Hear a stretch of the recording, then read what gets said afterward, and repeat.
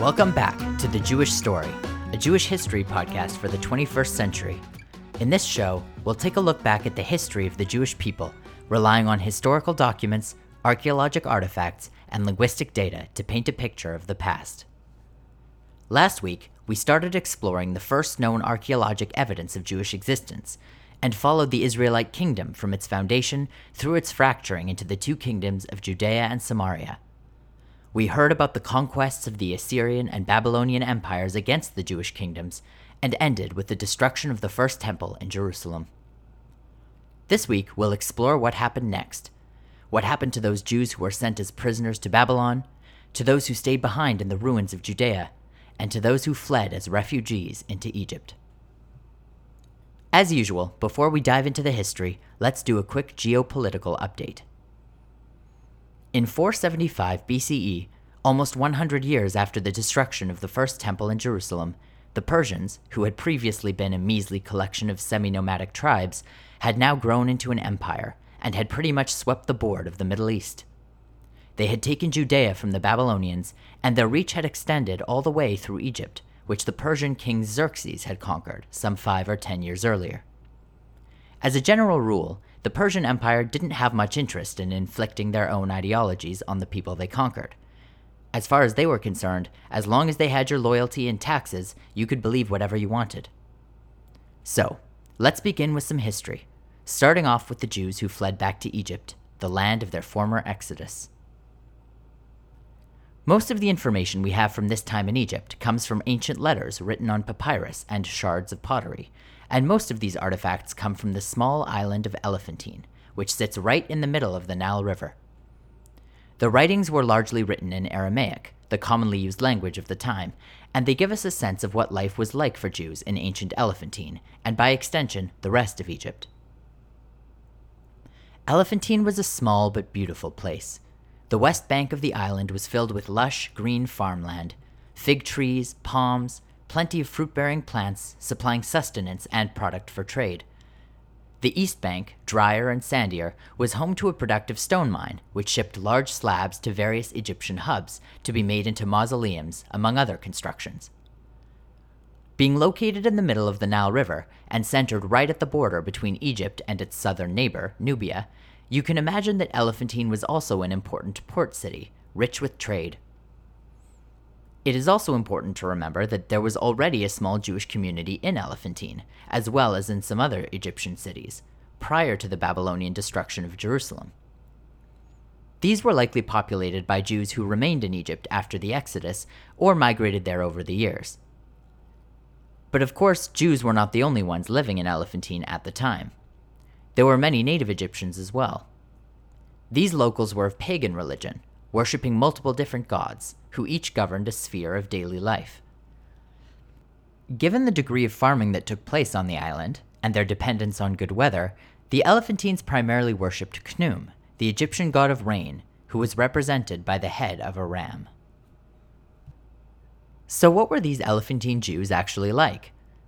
Well, as was typical for life under Persian rule, the Jews were largely left to their own devices. They were free to take up any profession they wanted, practice their religion, and organize themselves as they liked. Interestingly, the most common profession for Jews at the time was as soldiers, hired by the Persians to guard the southern Nile, monitor boat traffic, and suppress any potential Egyptian or Nubian uprisings. Because there were no barriers to practicing Judaism in Egypt at the time, by the time the exiled Jews from Judea made their way to the island, the Jewish communities there had already built a temple of their own. Based on writings from the time, the temple had 5 stone gates which opened onto a spacious courtyard, with a holy dwelling place at the center for the Ark and Torah. The door of the inner sanctum had bronze hinges, and there was a cedar roof and gold and silver vessels within.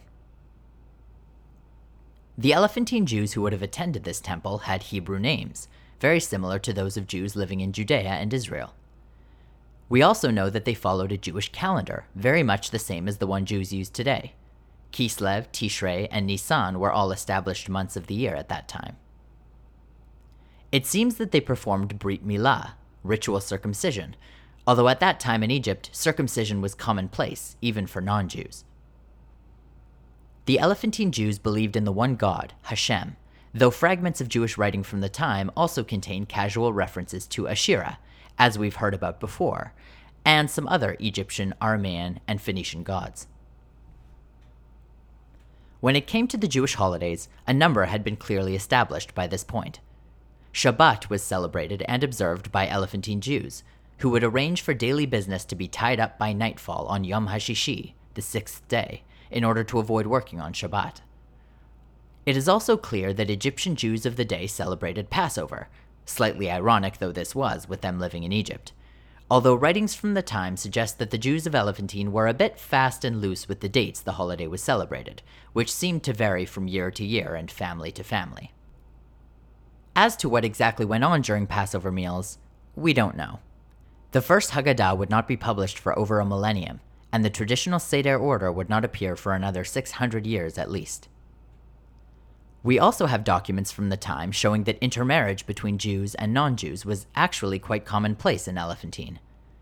This was a practice that was no doubt encouraged by the Persians, who knew Jews to be faithful soldiers and protectors of the southern edge of their empire, and could always use more bodies to patrol the border.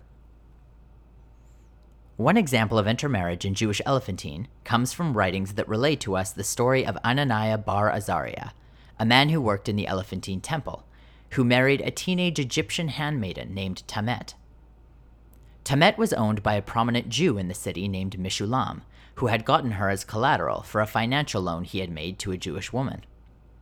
Ananiah and Tamet had a tryst and ended up having a son together. Perhaps you'd presume that Ananiah would split, leaving Tamet to care for their child born out of wedlock. But Ananiah was not that kind of guy. Some years later, in 449 BCE, they married, and their document of wifehood still exists today. Tamet, as a slave, was not wealthy, and so we can presume that the marriage was out of love as opposed to a material or status match. Even though she had married, though, Tamet still technically belonged to her master, and according to the law, half the couple's assets would go back to Mishulam should things not work out between them. This arrangement did not sit very well with Ananiah or Tamet, and so they sued. And they won, rewriting the contract and cutting Mishulam out completely. After their marriage, Ananiah bought a house, a fixer-upper for the family, for 14 shekels, probably the price of a few months of work for him. Not only did he buy the house, but around the time they had their second child, a girl named Jehoshima, Ananiah formally bestowed one room of the house to be owned by Tamet herself. This room later passed to their daughter, Jehoshima, upon Ananiah's passing. This story tells us a lot about life in ancient Elephantine. There was a robust legal system in which divorce was legal, women could own property, marry who they wished, and pass on property from woman to woman. A similar tale from the opposite side of the class spectrum is the story of Lady Mivtaya, a Jewish woman whose family was one of the most prominent in Jewish Elephantine. She was a serial marrier, having been wed 3 times throughout her life, and 2 of the 3 were to non-Jewish Egyptian contractors. Every time Mivtaya moved on to a new man, her property came with her, as her husbands only had use of the property for so long as they were married. It is clear from these documents that women in Jewish Egypt were entitled to initiate divorce, and in fact could negotiate quite reasonable settlements. After her second marriage, Mivtaya and her ex-husband went to court over the division of their assets, and the woman won. She had her entire dowry returned. All in all, Elephantine appears to have been quite a modern place, respecting women's rights and intermarriage, having a fluid religious system with a blend of monotheism and paganism, and a fairly equitable justice system. But there was a growing cultural and religious divide that separated those Jews living in Egypt from those in Israel, Judea, and Babylon. In the 6th century BCE, right around the time of the mass exodus of Jews to Elephantine, those Jews who remained in Judea, or were exiled to Babylon, had begun writing down the beginnings of what would become the Tanakh. From biblical passages written at around that time, it's not hard to recognize that the authors had some strong feelings about Jews returning to Egypt after the Exodus. Think about it. The mass exodus of Jews from the Jewish kingdoms was the first time that large numbers of Jews had been separated into geographically distinct communities since the foundation of the Israelite monarchy almost 700 years before.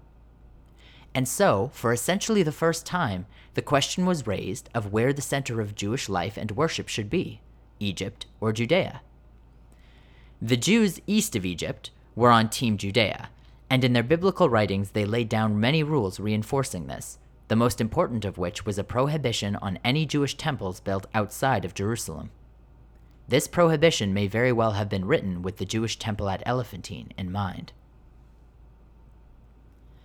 Another example of the sharp divide between the prescriptive Jews of Babylon and Jerusalem and the more bohemian style of the Egyptian Jews comes from a letter written in 419 BCE by a man named Hananiah, likely a relative of the governor of Judea, to the head of the Jewish community in Elephantine. The letter meticulously lays down the rules for a proper Passover, with the heavy-handed implication that the Elephantine Jews had gotten it all wrong. He instructs the Elephantine community that Passover must be celebrated on the 15th of Nisan each year. It should go on for 7 days, and that eating matzah was a necessity. Interestingly, he also warns to stay away from fermented drink, contrary to our current tradition of 4 cups of wine, to abstain from work, and to be pure. This last one could mean either to give an animal sacrifice at the temple or to avoid contact with the dead. It's difficult to say. Hananiah ends his letter with a suggestion that is also at odds with our modern tradition: to bring chametz into Jewish homes, seal it in vessels, and to leave it sealed for the duration of the holiday. This Jewish divide between Egypt and Judea marked the beginning of millennia-long discussions around what it means to be a good Jew, conversations that we are still having to this day. But the Jerusalem-Elephantine friction was not the only trouble brewing for Egyptian Jews at the time. Just as the Judeans were fleeing en masse to Egypt, the Egyptians were becoming increasingly unrestful, tired of being ruled by the Persians and wanting some independence back. And, unsurprisingly, they began to blame the Jews for their subjugation. The tension was ratcheted up an extra notch by the fact that Jewish tradition required the performance of ritual sacrifices of rams, which just so happened to be the very animal that represented the native Egyptians' most prized god. So, by the end of the 5th century, things began to turn ugly. Egyptian riots began to spring up, Jewish homes were looted, and Jews were unlawfully arrested. In the second last decade of the 5th century, things kind of blew up.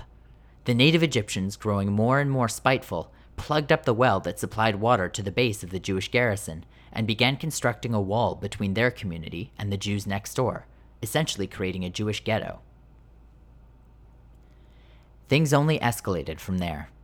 In 410 BCE, the Khnum-worshipping Egyptians sent a letter to the commanding officer of the Egyptian Aramean garrison at Syene, a city just east across the Nile from Elephantine, asking the soldiers there to destroy the Jewish temple once and for all. The Egyptian garrison was happy to oblige. As described by a letter written at the time, they forced their way into the temple, razed it to the ground, smashing stone pillars. The 5 gateways of hewn stone were wrecked, everything else burned. The doors and their bronze hinges, the cedar roof, the gold and silver basins, and anything else they could find, they looted for themselves.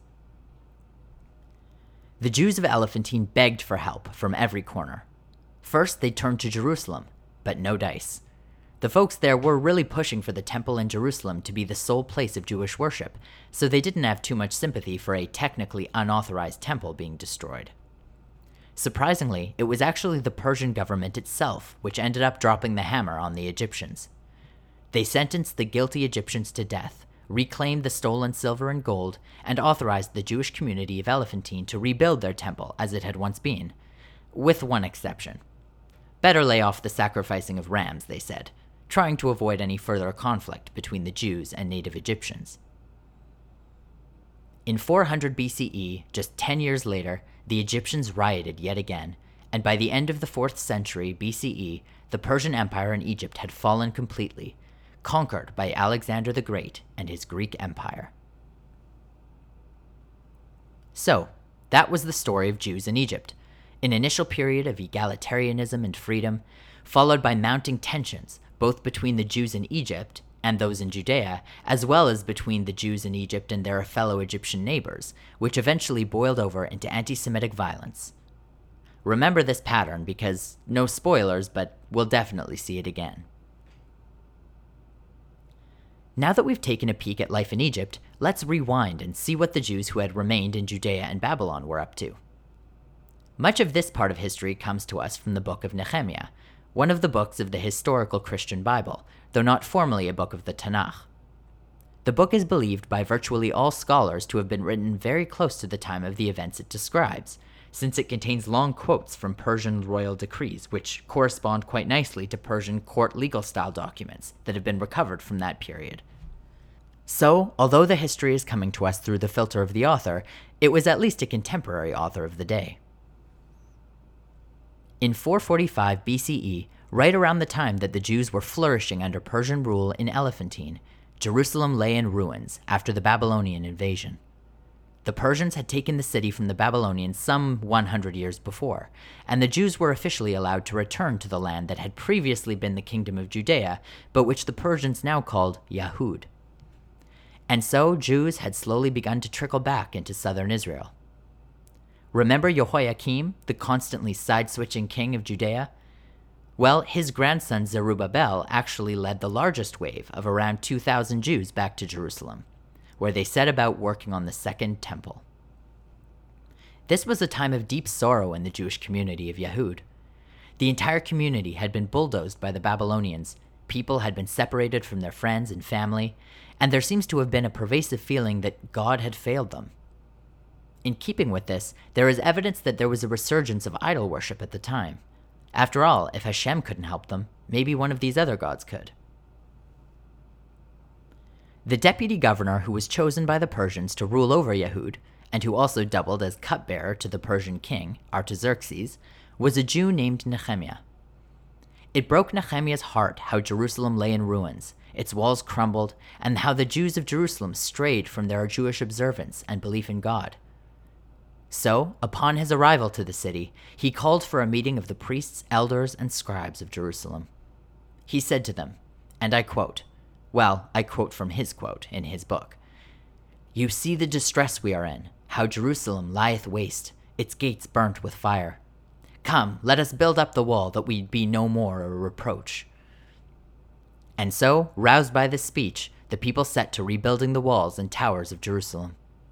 All in all, it took just 52 days for the walls of the city to be repaired. Pretty speedy work. A month after the walls were completed, Nehemiah called the Jews of the community to gather in front of the water gate on the 1st of Tishrei, the date that should be familiar to most Jews listening as Rosh Hashanah. Ezra the prophet, who had been sent down to Jerusalem by Artaxerxes several years before, came before the people with the book of the law of Moses in his hands, likely in the form of a scroll, Torah style. The congregation before him consisted of both men and women, intermingled with no separation between them. Ezra stood on a tall wooden platform overlooking the crowd, opened the scroll, and read it aloud. Peppered among the crowd were Levite repeaters, who were there both to ensure the spoken words could be heard, but also to translate from the classical Hebrew of the text into Aramaic. This whole scene should sound highly familiar to you. A guy standing at a wooden pulpit reciting Torah for a group of gathered Jews. And in fact, this was the first time such a display had ever been recorded. In his book on Jewish history, Sir Simon Schama contends that this was a crucial moment, and very intentional. That by making the words sacred, as opposed to any sort of shrine or idol, it transformed Jewish religion into something portable, in case of another temple destruction. The genius, as Schama puts it, of this new religious framework was its portability. Remember that this was all occurring under the backdrop of massive empires, and so one could never be sure when the land would be overthrown and the Jews would once again be in jeopardy. So, in this new formulation of Judaism, the written word was everything. The Torah was the exclusive encoding of God's laws, and it was everywhere, written in scrolls, hung on doorposts, wrapped around arms, and easily taken down and brought with the Jews should they ever need to make a run for it. Even the Aron HaKodesh was a portable tent, which could be set up wherever needed. And, should the scrolls be gathered up and burned by some invading empire, there were the Mazkirim, whose job it was to memorize the Torah and rewrite it if the need ever arose. This was also a key opportunity for Ezra and Nehemiah to disseminate some of the newer additions to the Torah, in particular the pieces which reinforced the absolute importance of monotheism and worship in Jerusalem, which were particular interests of theirs. As Jerusalem was being rebuilt and the Jews flourished and then fell in Elephantine, the Greeks up north were slowly amassing influence and starting to become a more dominant power in the region. The next section of our story jumps forward in time about 100 years, beginning just after Alexander the Great, the famous Greek commander, completely overtook the Persian Empire and all the Jews within it. Next week, we'll see what happens then. Thanks for listening, and we'll see you next week on The Jewish Story.